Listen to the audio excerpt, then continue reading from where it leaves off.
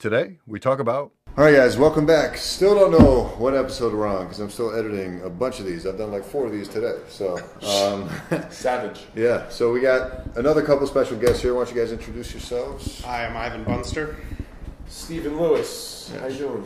Another couple comics met around the circuit, I suppose. So glad to have you guys. Thanks for coming through. Thank you. It's a pleasure to be here. Little gag we have on the show here. Candy cigarettes. If you're interested. Okay, yeah, sure. He's low carb. I'm not sure. But what I like about them is... Oh my God, they're all... This is more like a little candy roach clip. Yeah. Out here. They're all like half broken, unfortunately. But, Let's see. Yeah. But I just like the idea of holding something in my hand and pretending like I'm cool, but Oh, I got you. it's not unhealthy for me. It's like one of those newscasters back in the day when you were allowed to smoke in the studio. Right. Or doctors who would smoke. Or doctors, Hey, yeah. no more smoking. Yeah. Smoking in the hospital? Yeah?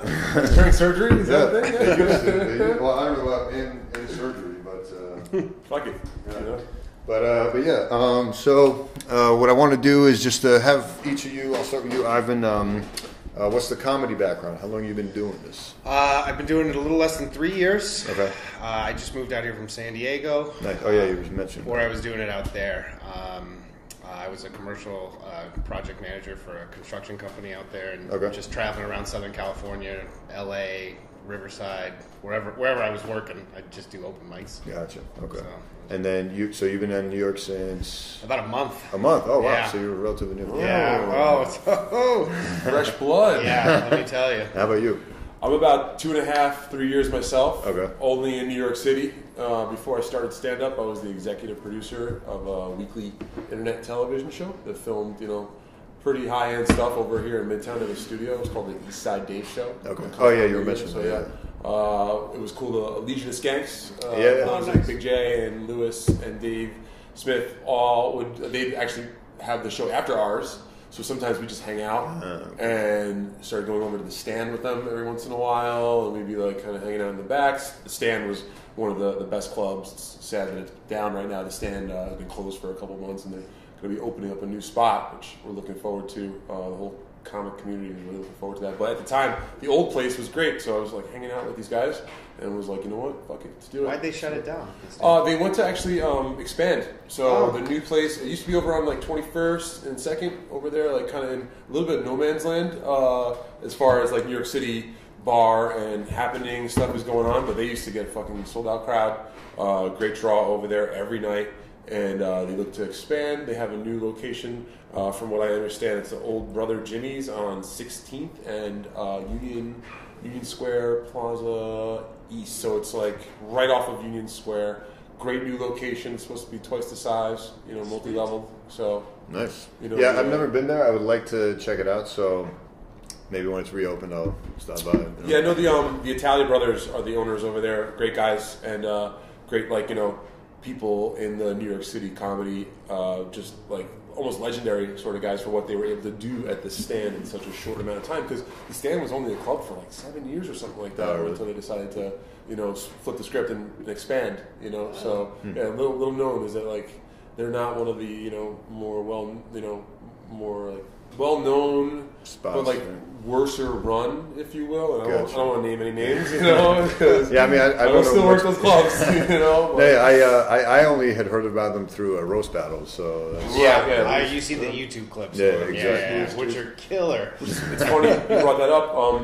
I used to work over at the Soho Playhouse, right? I told you that I was the facilities manager and I was doing shows, and it's really funny, a little inside story which I can tell. I was doing a charity show out in Red Hook, Brooklyn, at this barbecue joint, Hometown Barbecue. It's one of like the best barbecues joints in the world. They say, like rivals the Austin barbecues and shit like that. So do a charity show out there. It's mostly music. I do the only stand-up set at the show. Right after my set, I go out to kind of get some air, and this guy that I knew brings Paul Italia up to me, and he's like, "Hey, I'm Paul Italia. Nice to meet you." And I'm like, "I fucking know this guy." I fucking went to the Stand, say hi, and he explained to me how that when the Stand was closing, which it did, they were looking for satellite venues to do some of their weekly shows. So they started doing shows over at Rockwood Music Hall. They do the Monday Night Frantic, which is Aaron Berg's show, which is a free show that they had been running over at the stand. It's like it was 11 o'clock start, something like that, like 10 o'clock late start. You'd have to sign up for tickets online because it would sell out, but it was free. So it was like 2 item minimum sort of thing. Okay. But Frantic still runs. And then Louis J. Gomez wanted to do Roastmasters still, so they brought that over to the Soho Playhouse, the Huron Club. So is that still running, or is no, that... Louis ended up retiring the show Okay. and passed the baton or the torch, whatever, to Comedy Fight Club, which is something that you might want to check out if you're new to town. Lucky Jacks, right? Exactly, yeah. That used to be over at a different spot. Have you done it before? I did it, yes. I got fucking demolished. Yeah. I went against this kid, Lucian Formicella. I gotta give him a shout out. He fucking stomped the shit out of me. It's something you have to practice. Yeah, I don't think that's my skill set. I don't know about you. I'm a nice guy. I have actually been on stage and a heckler will heckle me, and then another person will defend me in the audience. So I'm getting nice heckled because I don't like. Yeah, I just can't picture myself. I'm like, I don't know if you guys have watched like the roasts on TV, the Comedy Central roast, but like my all-time favorites are the meta anti-roast, like the Andy Samberg and Norm Macdonald. Like they just totally treated it not like a roast, and to me it was like the most hilarious component to the roast. Norm Macdonald's one of my favorite comedians of all time. He is a beast. Top 10 for me.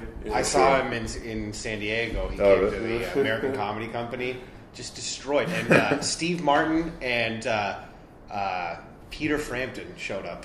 We go to watch it. Well, they showed up at the end and like went in the back room and stuff. And I was like, "Holy shit, that's Steve Martin." Yeah, I mean, I saw some of his. I knew him because I'm guessing younger than you guys. I'm only 31, but only. I only knew Steve Martin from his movies. I didn't even know he did stand-up. I was like, wait, what? Have you read his book? I have heard now multiple times to read this autobiography. I'll give you a copy. I'll let you borrow a copy. Oh, you have a copy? Okay. I can't read. No? Audible.com. Save it just for him. Sponsored? Audible.com. Yeah, I'm not a big reader personally, but maybe an Audible subscription. Maybe I'll use that. But I've heard good things about it, so I may check it out. That's how lazy I was. I got a free Audible month subscription, right? And then because I'm too lazy to read, and then I asked for suggestions on Facebook for things to listen to. It's like, just fucking use your brain for once. Get off your ass. And at least show some fucking initiative. Yeah. There you go. Audible.com. Promo code THATPODCAST. There we go. We'll be back after this. Yeah, I wish. No, I haven't had any sponsorships or anything, but the audience has been growing, so maybe someday soon. You'd think that one of these sneaker companies would show a little moolah. Well, I'm on the lower end with the sneaker stuff because I only started this like a couple years ago. Gotcha. And for 2 years in, with my background or lack thereof, I'm pretty impressed with myself for how big my audience has grown. But we're talking like there's sneaker YouTubers out there that have in the millions, literally, of subscribers. It's a giant subculture in itself. Exactly. Sneakerheads, right? It's insane, and you can make a living doing it. It's crazy. Literally make a living doing it. It's awesome. There's guys out here literally traveling the world because of sneakers and a camera. That just shows you got to do what you love, right? Yeah. Have you seen? I don't know. It's too bad you can't pull up video. There's a video of a guy trying to rob one of the sneakerheads out in Queens a year and a half ago, and then the guy fired back. And it was a crazy scene. I'll get you guys the clip. Yeah, it was because you have these guys sometimes arranging these deals, and the old New York City thing is you show up with a box of rocks. You know what I mean? Yeah. Where's the 700? Here's your Jordans. And some guy tried to pull some shit, and I think. This other guy came prepared. You know what I mean? For that sort of shit. It wasn't his first rodeo. It used to be a rough world from what I heard, just reselling sneakers and figuring out shit. Yeah, you have to protect your ass. Yeah, now there's it's all going corporate now. So there's all these secondary resale sites that have literally their entire business and corporate structures to obtain these rare sneakers and resell them to people like me who shell out for them. So. I mean, shout out, I'm not sponsored, but they should be. I have GOAT, the app Okay. I use Go and StockX, Yes, but I've had a rough going with Go recently. So, really? You want to just? Oh, I made a whole video about it. And it's my fastest growing video ever. It had like 100,000 views in 2 weeks. So. Okay, so wait, you know what? I take that back. Then I'm gonna delete Go. No, I still use the app because actually one of my faster growing videos is a comparison of StockX and Go. So these are two companies that pretty much specialize in these sneakers that you just can't walk into a Foot Locker and get. Like, and it's not the sneaker you can't get. It's like certain colorways or certain versions of them that you can't get. Limited edition stuff, and it's also always sold at a markup. Yeah. But is it like, so it's like the diamond market where they like purposely like hold back the supply to drive them off? Sometimes. But sometimes it's also like, so those deconstructed ones you picked out earlier, they can only make so many of those, you know what I mean? Or sometimes they'll do like a special edition in collaboration with a rapper or a artist where they use special materials, a special kind of leather that they can't just make 100 million pairs of for everybody. So they have to make a run of like 50, so natural supply and demand. Someone's going to lose out, and because of the demand, the price is going to skyrocket. 50, that's absurd. Like the last ones that I tried to really push for, which I don't know why, I love them, it's so stupid. They had like the Masters. Adidas had like there's a special grilled cheese. Oh, okay. It's like a special grilled cheese that is like made down at the Masters. I'm not a fucking golf fan or nothing, but I was like, oh my god, this is insane. I'm a big grilled cheese fan, you know. So that's I tried to get them, and it was insane. Like it's similar to like trying to get tickets to the Super Bowl when that drop happens. You know, you gotta like there's guys with multiple laptops, phones. There's ways to try to get around. And what happens is the market gets inflated because there'll be people that have no fucking interest in sneakers. Let alone ticket sales or whatever concert you're going to. They're just like, oh shit, someone's going to pay for this. Let me jump in. So you get these sneaker companies creating raffles to give everyone a fair shot of getting the 50 pairs that they ever made. But the problem is now you're getting an influx of additional people that want nothing to do with the shoe. They just want to get it so they can resell it. Yeah. Another spot you can check out to see it in person is Flight Club. Down, you know, again, I don't know. Do you have any issues with those guys? No. The only issue I have a video that disparages Flight Club. No, not Flight Club. It's not a disparaging thing. It's just like their customer service was just like. So Flight Club, right? You walk in and then you have to fight a man. You know? Oh wait, no, that's Flight Club. No, Flight Club is they literally have like the VIP like clear plastic. And there are these little metal prices, you know, like these little, like you look at them, and like the Back to the Futures are like $50,000 crazy, like car prices. You know, that's insane. Yep, it's pretty bad. So we have fuck you money. You just walk up in there. And wow. That. But my only qualm with money, not fuck you money. Like just she's our cashier. I'll take her. That would almost make the prices fair. That's my one qualm with them. Is they do an insane job with it? Is that what happened? But that's the nice thing with Go initially, and now StockX. That's the other reason I mainly prefer StockX is their prices are consistently lower, and Flight Club, for whatever reason, they have this what everyone kind of calls the Flight Club tax, which for whatever reason they just mark it up more than you would get at some because they can for whatever. I think because they can. It's almost like a tourist attraction. I was going to say people come in from fucking Europe, all over the world, you know, to see that store because it is a beautiful store. It's a great setup. So the same way I had mindset like, well, this is cool. It's like a much better curated version of that with a lot more selection. And things are for sale. So when you got this place, did you intend initially? I specifically told my realtor, get me a place with this view and an extra bedroom so I can do that. That was the intent. Do you ever see anything fun down here on? Because we got to walk by your neighbors at the Port Authority on the way in. There was some guy screaming at pigeons, like literally on the block outside. You get a nice variety of people that you interact with on a day-to-day basis. Anywhere from millionaires to homeless people, tourists to locals, everything in between. If I was a realtor, I would totally like have some sort of secret tunnel that comes from here, like over to 6th Ave or 7th. You know what I mean? It's like, listen, we're gonna just cut all the bullshit out. You know, you just gotta open up a fucking. You go into this one phone booth and go down, and you come right up.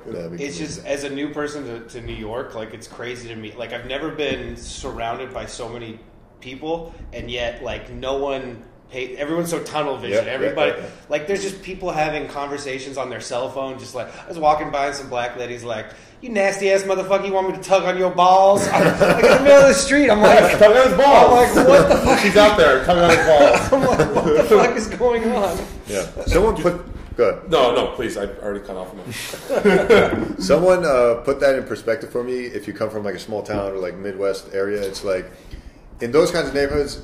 people are nicer, but it's not because people here are naturally assholes. It's just like, if I had to hold the door for everyone here, I would never get to my location. For sure. If I had to stop and ask everyone's day, like, oh, have you been doing? How's the kids? I would never get to where I was going. It's like, you can't physically. How long have you been living in the city? I moved down here in August. But I'd always been in and out of the city for years. Sure. I'm from upstate New York. Right. And different story when you live here full time, though. Yeah. So you guys are both pretty new. So I'm saying, like, what I'm hearing out of both of your mouths is like newer New York City resident talk. You know, like, you will become dark-hearted and jaded, and like you'll be tunnel vision. You know, what's crazy, once you do get that New York City tunnel vision, and that, like, it changes your DNA almost. You know, they say once you really become a New Yorker, you can never really.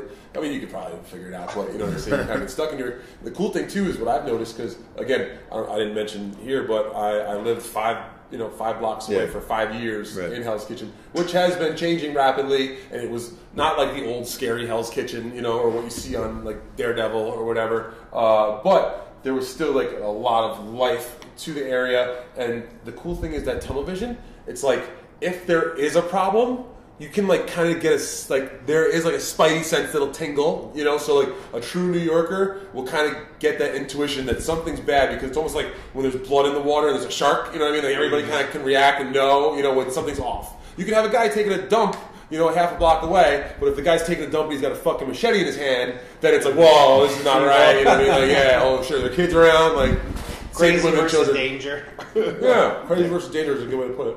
There's definitely an intuition to the areas you go to. You start knowing, okay, I got to go this way. I got to avoid this at this time. It's like, yeah. Where do you live in the city? I quit my job 6 months ago. I bought one of those Mercedes Sprinter vans. Oh, yeah, you were telling me about this. So I the last 6 months I've been traveling around the country doing open mics and stuff. Yeah, you're homeless. So I live in Williamsburg. Oh, okay. No, I'm fucking it. Down by the river. I thought it was going to be hard. Like, I came here and I was like, dude, if you can stay on my couch tonight, it's fine. Man. You know? No, I mean, I have a kitchen, a sink, a bed, like hardwood floors. Yeah, so you revamped. Because I was in construction, so I insulated it, put in solar panels. Like, where do the wife and kids stay? Look at the back quarter panel. Yeah, hey, listen, man, that's life. That's fucking. If you look out in LA, they say there's like hundreds of comedians that are basically living in all sorts of different, you know, automotive means. I've met two different comedians that live in their van out here. Yeah, actually, I heard about a couple of them. Yeah, I have a friend who lived in her bus. She had a school bus. Actually, she was living. It's comfortable. I mean, I got a lady that I'm seeing, so it's like I spent a couple nights. I spent a couple nights there. Shower off. Get a shower. Yeah, well, I have a Planet Fitness membership. So I shower every day. Sometimes I kind of wish I had less material stuff, especially that shoe room sometimes is a headache, man. Just like, especially moving here. I just moved in with the shoes. The rest of this furniture and everything I got when I got here, but like the nightmare was just getting those shoes into this place. It was just like fun. Well, I had I was a project manager. I was making good money, and then the walls started closing, and people were like, "Well, you got to buy a house now, and you got to get married, and all of a sudden I just started like, I was like, if I get married, I could never quit my job. If I buy a house, I could never quit my job. And I started panicking, you know. Yeah. But I don't know how you do all this shit too, though, because you're a gastroenterologist. Yeah, I'm an actual doctor. So how many hours a week do you work doing that? Well, I work 2 weeks a month. So like 2 weeks I'll be out in Iowa working, and then 2 weeks I'll be here doing the comedy thing. GI, huh? That is a lot better than I was wondering, because I'm like, it's midday, it's super relaxed right now. I'm like, I know. No, it's actually a super awesome gig, and they treat me well out there. They have a couple open mics out there, not as many as here, but it's nice. Real people come to them, so it's less miserable. 14 hours a day? Yeah, my days are fucking long, so it's bad. Colonoscopies, upper endoskopies, liver stuff, pancreas stuff, small intestine, large intestine, I have stomach issues. Worked with the CCFA, the Crohn's and Colitis Foundation of America. I did some fundraising for them a couple years ago. It was a special That's tough, man. Those little kids who have like those GI problems, man. Like it's fucking. Yeah, Crohn's is a rough diagnosis. I would not wish that on my worst enemy. It's a tough one. I mean, there's great. Fucking bring it down a notch. Hey, it's real. You're gonna be okay, kids. You'll be all right. But it's funny. Whenever I post a video, it can be an offbeat thing too, whether it's sneaker related or one time I did the hottest tortilla chip in the world, the Pocky Chip Challenge. So I ate it and I made a whole video about it, and then you'll get people in the comments like, "Oh shit, how'd you do this? I have Crohn's disease. I couldn't imagine." Yeah, right. I had to, so you have a little bit of a crossover. Into that world. Yeah, I try to not pigeonhole myself into just sneakers or just comedy or just GI problems. You're the brand, the market. Yeah, that's exactly, because I want to not. If I want to have a podcast, I'm doing a podcast now. If I want to do this, I'm going to do that. If I want to do a sketch, Yeah, I was hoping this was a health show. Don't have insurance right now. How many broke ass comedians ask for medical advice after they find out you're a doctor? Honestly, not as many as I would have expected. Even with regular people, they don't ask me as often as people make jokes about. But I do hear it commonly after I do my set at an open mic. Like everyone that follows me, like, so you're the doctor, right? Yeah. I have IBS and blah blah blah. It's like it's typically IBS and constipation issues. That's so I'm wondering, how did you settle on gastroenterology? Easy, it's badass. You got to learn to do your little like Mustang like Groucho Marx, like moving it while you.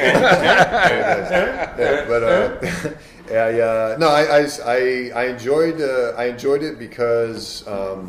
I actually made a video about this recently. Someone asked me, I do a Q&A series too, so like people will feed me questions, I'll make a video about it. So choosing your specialty and how do you choose like what field of medicine to go into? And a lot of it honestly will come down to like someone you worked with that wasn't an asshole. So like you could work with a doctor who's a total asshole in a certain field and be like, I don't want to fucking have anything to do with this. And then there'll be, or similar to it, you'll have like cliques that'll naturally develop, kind of like high school. So you have like the jocks do orthopedics, and you have the drama kids. Yeah, the drama kids will do, I don't know what. The outdoorsy types typically do emergency medicine. That's like the typical. Oh, really? It's like the outdoorsy, hiking. And all those kinds of people typically gravitate to emergency medicine. But I mean, obviously there's jungle out there, you know? So it's like, it really is like Scrubs. That's what you're telling me? It's exactly like Scrubs. Like the nerds went into internal medicine and the jocks went into surgery. That's kind of the basic generalization. Obviously there's crossover in every field. You'll find all types of people in all types of fields. But we don't want to generalize. I would say a lot of it really just comes down to where did you feel like you fit in when you were going through your rotations in school and whatnot, and then you'll find a field like, oh man, I really get along with these kinds of people, or do I want to be up a butt all day? Do I want to be reading EKGs all day? Do I want to be stuck in the ICU all day? Like where do you see yourself spending fucking 30, 40 years? Kind of like when you become a comedian in New York, it's like, if you meet a bunch of nice improv folks, you fucking might just pivot and become a fucking improv. Makes sense. Fucking jerk off. But, I've been thinking about improv. Have you? That's a great segue, actually. I wanted to ask, have you guys done any improv? I have. I'll burn an improv theater to the ground. Fucking matches. So we'll have a little debate between you. It's funny, like, I've been over to, and you're actually really close to the UCB, the new UCB theater, which I've been to 2 shows there, and it's funny. I've seen one really bad show because like they did like 10 acts, and like only one of the acts really got me like engaged and going. And I'm like, that's a bad batting average right there. If they like, and again, you may go to the Comedy Cellar and not see a whole fucking complete killer's row. You may, but you might get 1 or 2 mediocre performances. I just like had the batting average, and then I went and saw another one that was a little bit more pro level, I guess. And have you done it yourself? No. I took in San Diego. I took all 3 levels at this place called the National Comedy Theater. National. When you say all 3 levels, they had 3 levels, like beginner, intermediate, it's like a cult. Advanced. Okay. Yeah. You gotta pay $400 each time. So how does it work? Because I've thought about doing improv just to try it. I wonder if my comedy would be better suited for improv. Perhaps I'm not sure. I don't know. You really just like. When you start off at the beginning level, like you're gonna get a mix of like theater people and then like a bunch of people that are just like learning how to talk to human beings, like computer programmers who are just like, I just want to talk to a girl, that's which is fine. It wasn't for me because I'm a terrible listener, and so like I'd show up. What are you saying?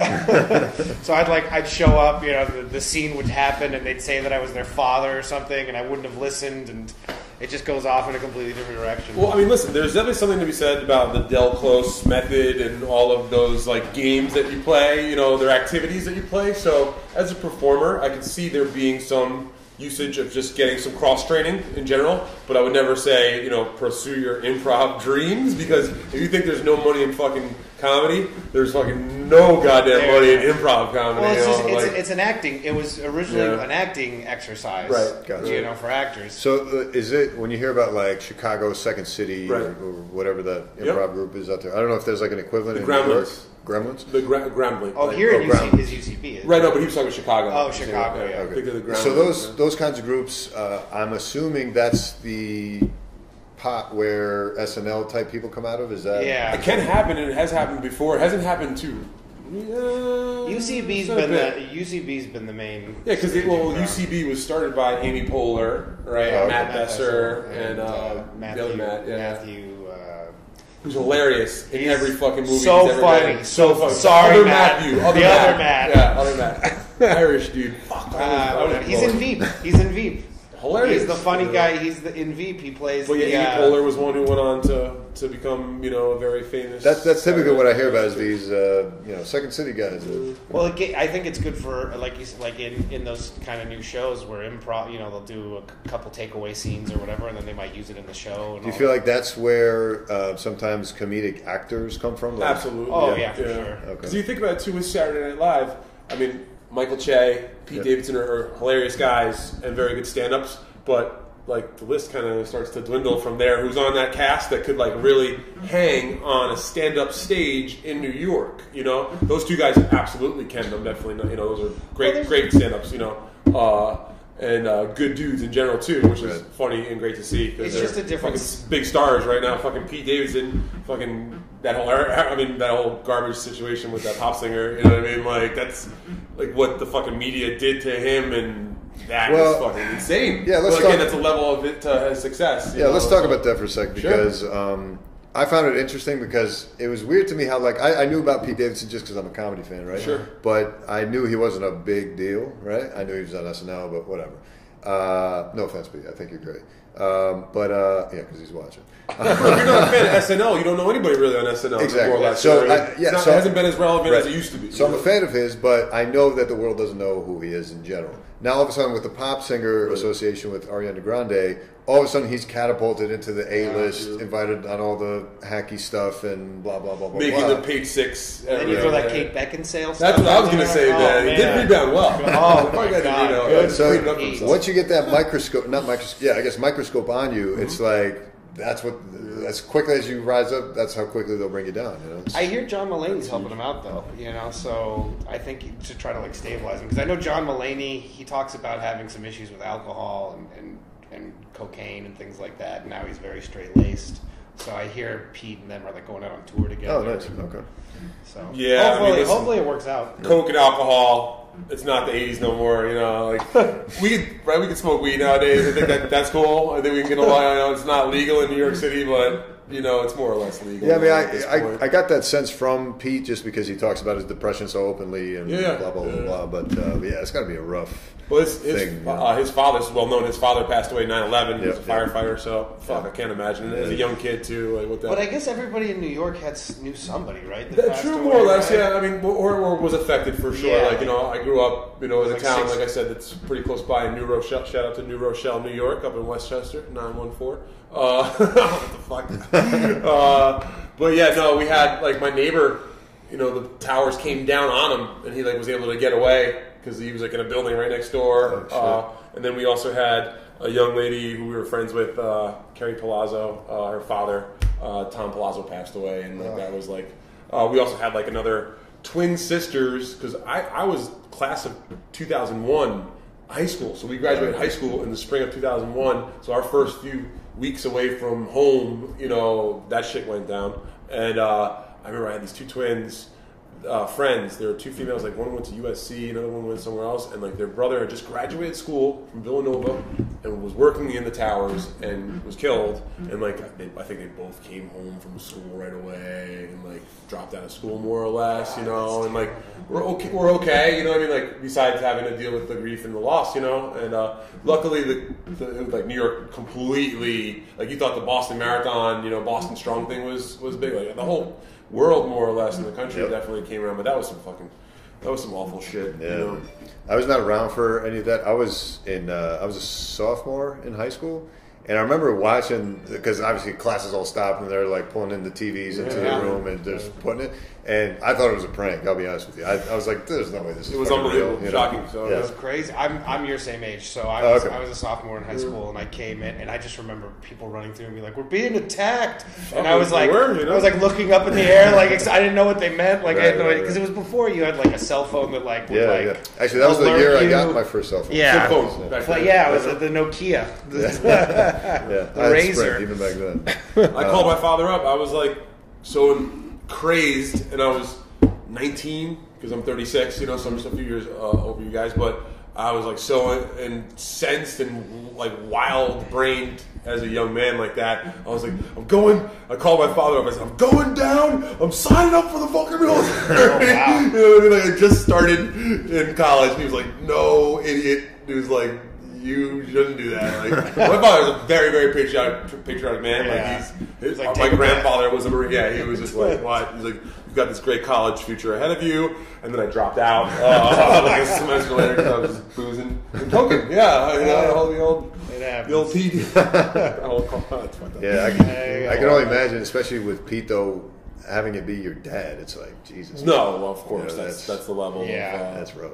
No, especially in those formative years. I mean, he must have been like 13, 14 when that happened. I hear Judd Apatow is working on like a biopic for him or something like really? that. Oh, really? I heard something about that. So great, which would be an interesting story, you know, to obviously include that into it. Yeah, and, you know, how sure. Because like, there are videos of him when he was 16 doing stand up over here at Broadway Comedy Club. Yeah. Really? Broadway loves fucking airing that clip, man. Oh, really? They love showing that off. I don't know if you've been over to Broadway recently. I went there for an open mic, and it was, no offense, it was a terrible open mic. It was just like, listen, it's one of those spots that's in a tough part of town for comedy. I was going to say, stand up New York. Although I went on a night where it was packed, but like in general, I haven't gotten a sense that they do as well as far as like drawing crowds all the time. Broadway or stand up? Both. Actually, Okay. Broadway I never went for a show. Stand up New York I went for a few shows actually. Stand up's a good spot though. They may not get the crowds, but it's a good spot. I'm sorry, I've only been doing the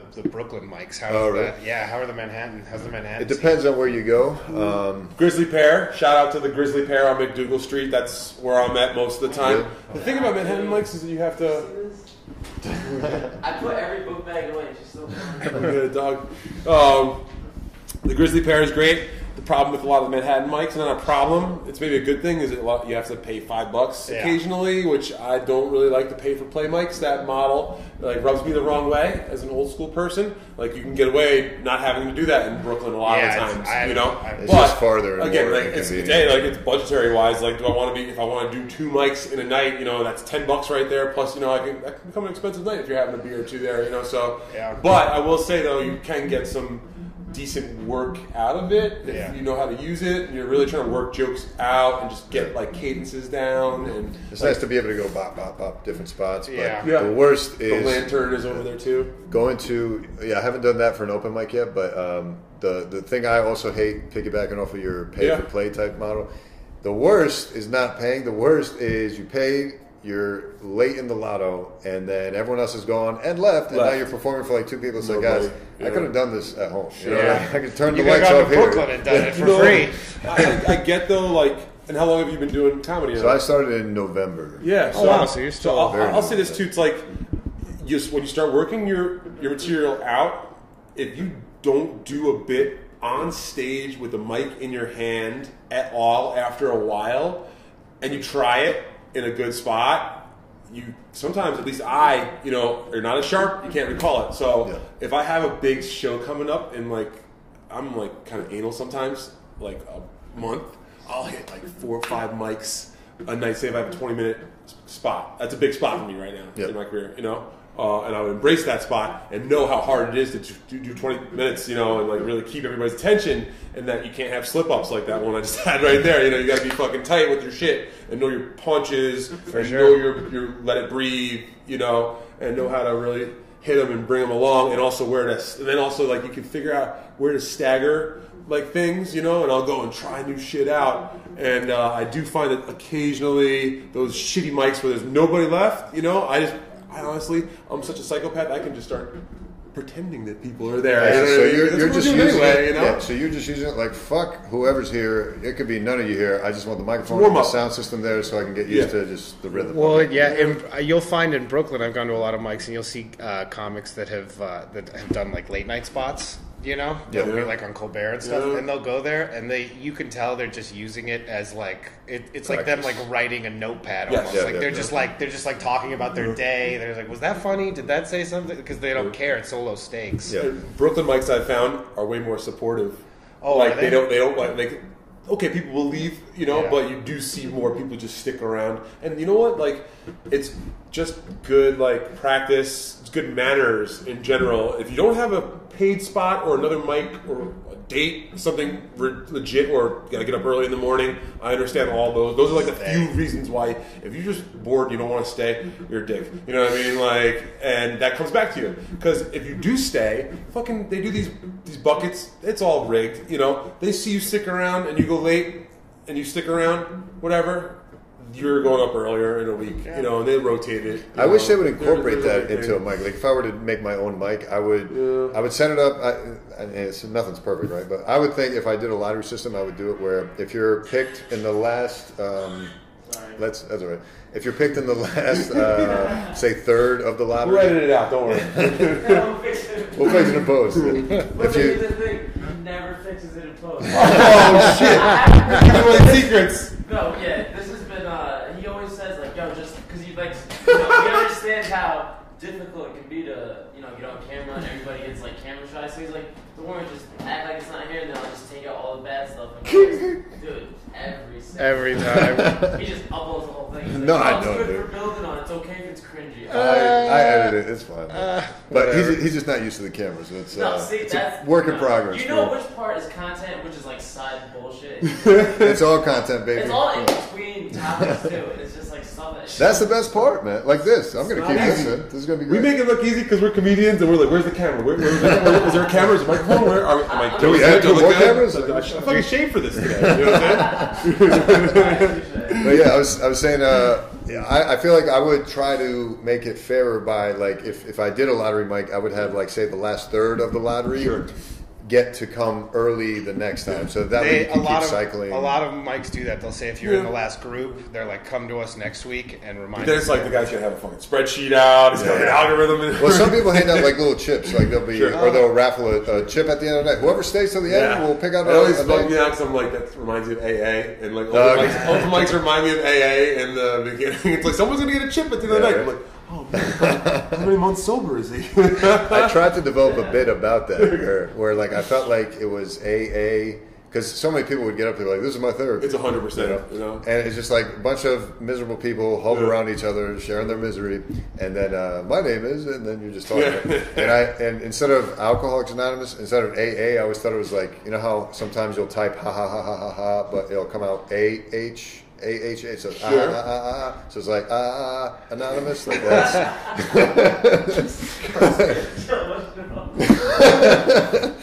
So yeah, that's anyway. I don't know what I was talking about. Yeah, AA. Right? But yeah, that's can't get alcoholics dogs. That's the moral of it. But yeah, I don't know how else to fix these open mics, but I really should try to make it to more Brooklyn mics. I just haven't made the time. I've been trying. I did a black room last night. That was crazy. In Brooklyn? Yeah, in Brooklyn. Yeah. I have never.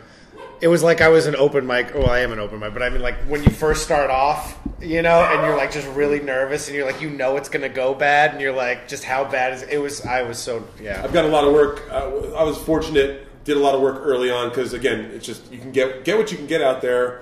It seems like when you go to the outer boroughs or the farther reaches of the city, you don't have to pay. And I would do a lot of shows up in Harlem early on, and you learn real quick.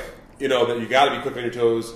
You know what works up there may not necessarily work down. Well, no, that's actually usually a one-way street.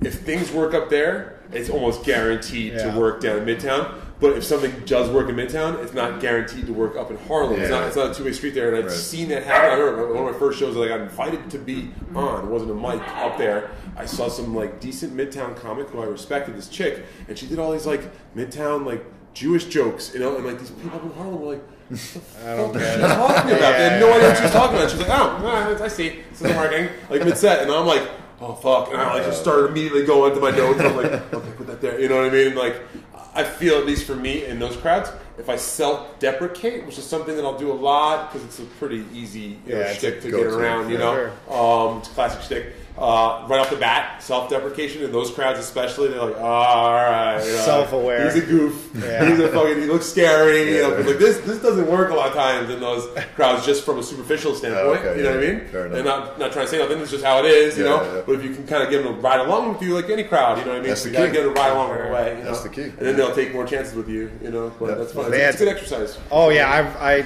the fact that I was scared, I was like, I have to come back to these rooms. Like I was like, it's gotta make any me. in particular? I heard about mochas. I heard that's like a real Mochas was ball-buster. one. Essence, I guess, is another. I heard that. Yeah. There's one. Actually, there's one at a fucking Red Lobster. Yeah, that's what I heard about that on Monday. I just did. Up on 125th Street. Yeah. Can I comment on that stereotype when I'm on stage? There is that allowed? At that point, it's probably. I'll be honest. I do love their cheddar bay biscuits. Those biscuits. For sure. I actually, from what I hear, you just have to do clean material up there. Oh, okay. Because it's a Red Lobster. So. Yeah, that makes sense. It's funny.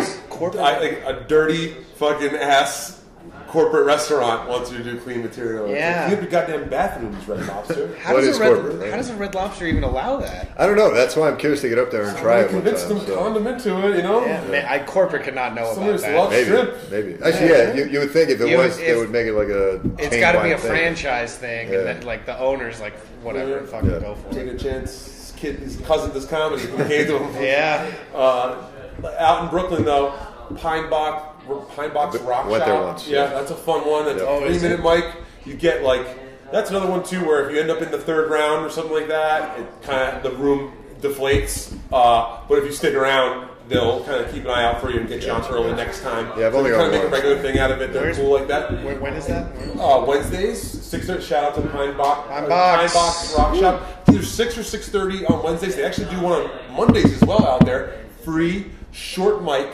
But someone brought up a good point recently about like it's like maybe 3 minutes. You can lit it 2 minutes. Like 3 minutes is actually it's a difficult time for a lot of comedians because very rarely do you have a set that's only 3 minutes on an actual show. You're usually getting 5 at the very minimum, which is a shit set nowadays. Someone's just like not even giving you your fair shake if they give you 5 on an actual show, I feel. 8 is the fucking bare minimum they should be giving you. 10 is nice. I can see how 12 might be a little too long, you know what I mean? Because especially if you've got a lot of mouths to feed on one of these shows, you know. But you get that 3 minutes down, and I forget who was saying this. It might have been Ron Bennington, how it's like 3, shout out to Ron Bennington on Sirius.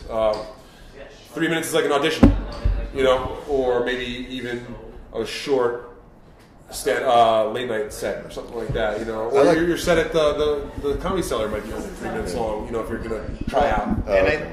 I think that's why what I've noticed traveling across the country and doing like stand-up, I've noticed New York is a lot more punchy when it comes to his jokes, and I think that has to do with the 3-minute mic. This is the only place I've come to. You got to get to it. You gotta hit it hard. LA, 5 minutes, 6 minutes. People just kind of meander. Yeah, you're meandering. You're telling a story. You do a little act out. Whatever, you know. New York is more of a laughs per minute town, you know. Well, I mean, and it's scary up there when you get silence. You know what I mean? Like if people are just like listening and being polite. New York is kind of like, all right, get to it. You know, and you don't have a payoff there, and then you're fucking just dead in the water. You're crickets. I feel like sometimes if as long as you're doing a bunch of mics in a day, then the 3 minutes versus 4 versus 5 doesn't really bother me because I'm like, all right, I'll just come up with a 2-minute joke, and I'll instead of doing 5 full jokes, I'll do 2 at this one. I'll do the other 2, practice the other 2 jokes at the next one. Blah blah blah. Do you guys record all your sets? Or? I actually film every set, and I put every set on YouTube. I saw that. I saw that. That's ballsy. See, it's ballsy. A lot of people tell you not to do it. But everybody would tell you not to do that. But hey, if you're doing it, you gotta stick to it. Yeah, I say fuck everybody because it's been working for me. He's writing his own rules in comedy. Yeah, because I mean, who the fuck's going to help a doctor out in the comedy? But like, hey, let me help you do better.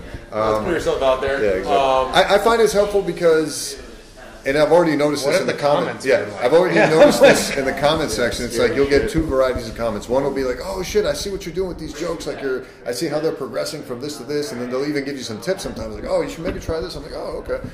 And then the other thing I like is getting the occasional comment like, "Wow, man," you read it in blogs or different posts like, "You got to get up there often, and this is the steps to being funny," and blah blah blah.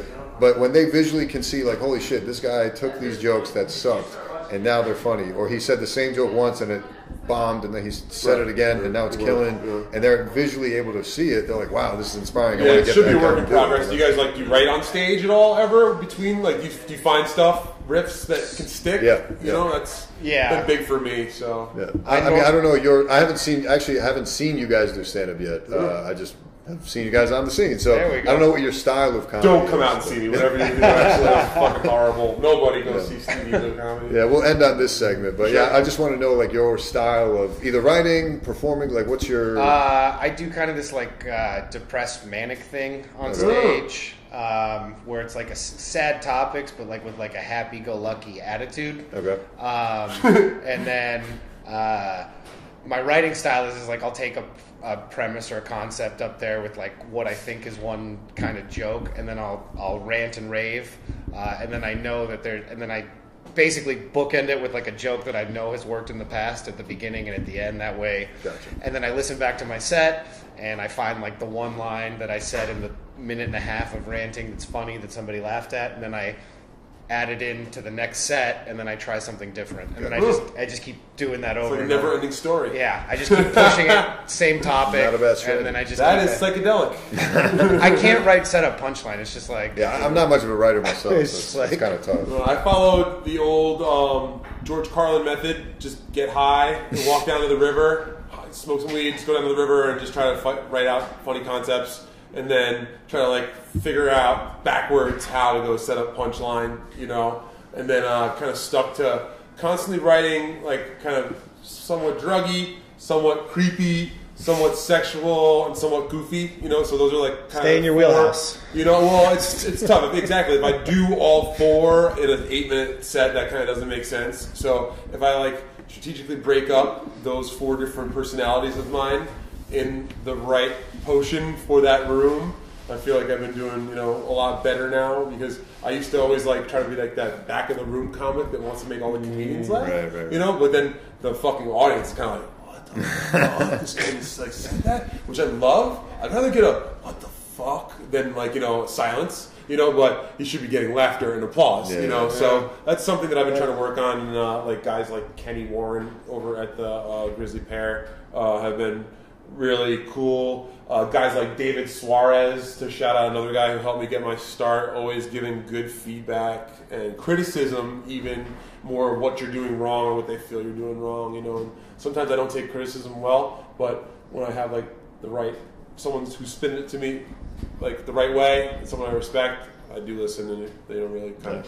Yeah, taking feedback is important, because if you're not willing to do that, you're not going to grow. So I always see those comics that they'll blame the crowd, they'll blame the conditions, they'll blame whatever, but it's never the crowd, bro. It's you. It's you. You got to, and that's the toughest thing to hear, because if you're not willing to hear that feedback, you're not going to... For sure. But anyway, this was fun, guys. Thanks for coming. Thank you. An absolute pleasure. Thank you for having me. Plug your stuff one last time. Yeah, sure. I'm at Stevie Lew, STEVIELEW comedy. And are these coming out soon, or I don't know. Yeah, I'm way back. So I got a show coming up May 19th. Yeah, plug your show, May 19th. It's a Sunday afternoon brunch. We have details coming out soon about that, but yeah, it is what it sounds like. It's gonna be a comedy show with a 420 friendly environment. And if you check out my Stevie Lew comedy on Instagram, I'll definitely have details about that soon. So you guys are invited. And I'm Ivan Bunster on Instagram. Follow me to see what it's like to live in a van in New York City. I'm on it, bro. And I'm at Ivan Buns on Twitter, IVANBUNSTER. That's great. Ivan Buns, huh? Yeah. I got that one. All right, that's it. See you guys next time. Peace.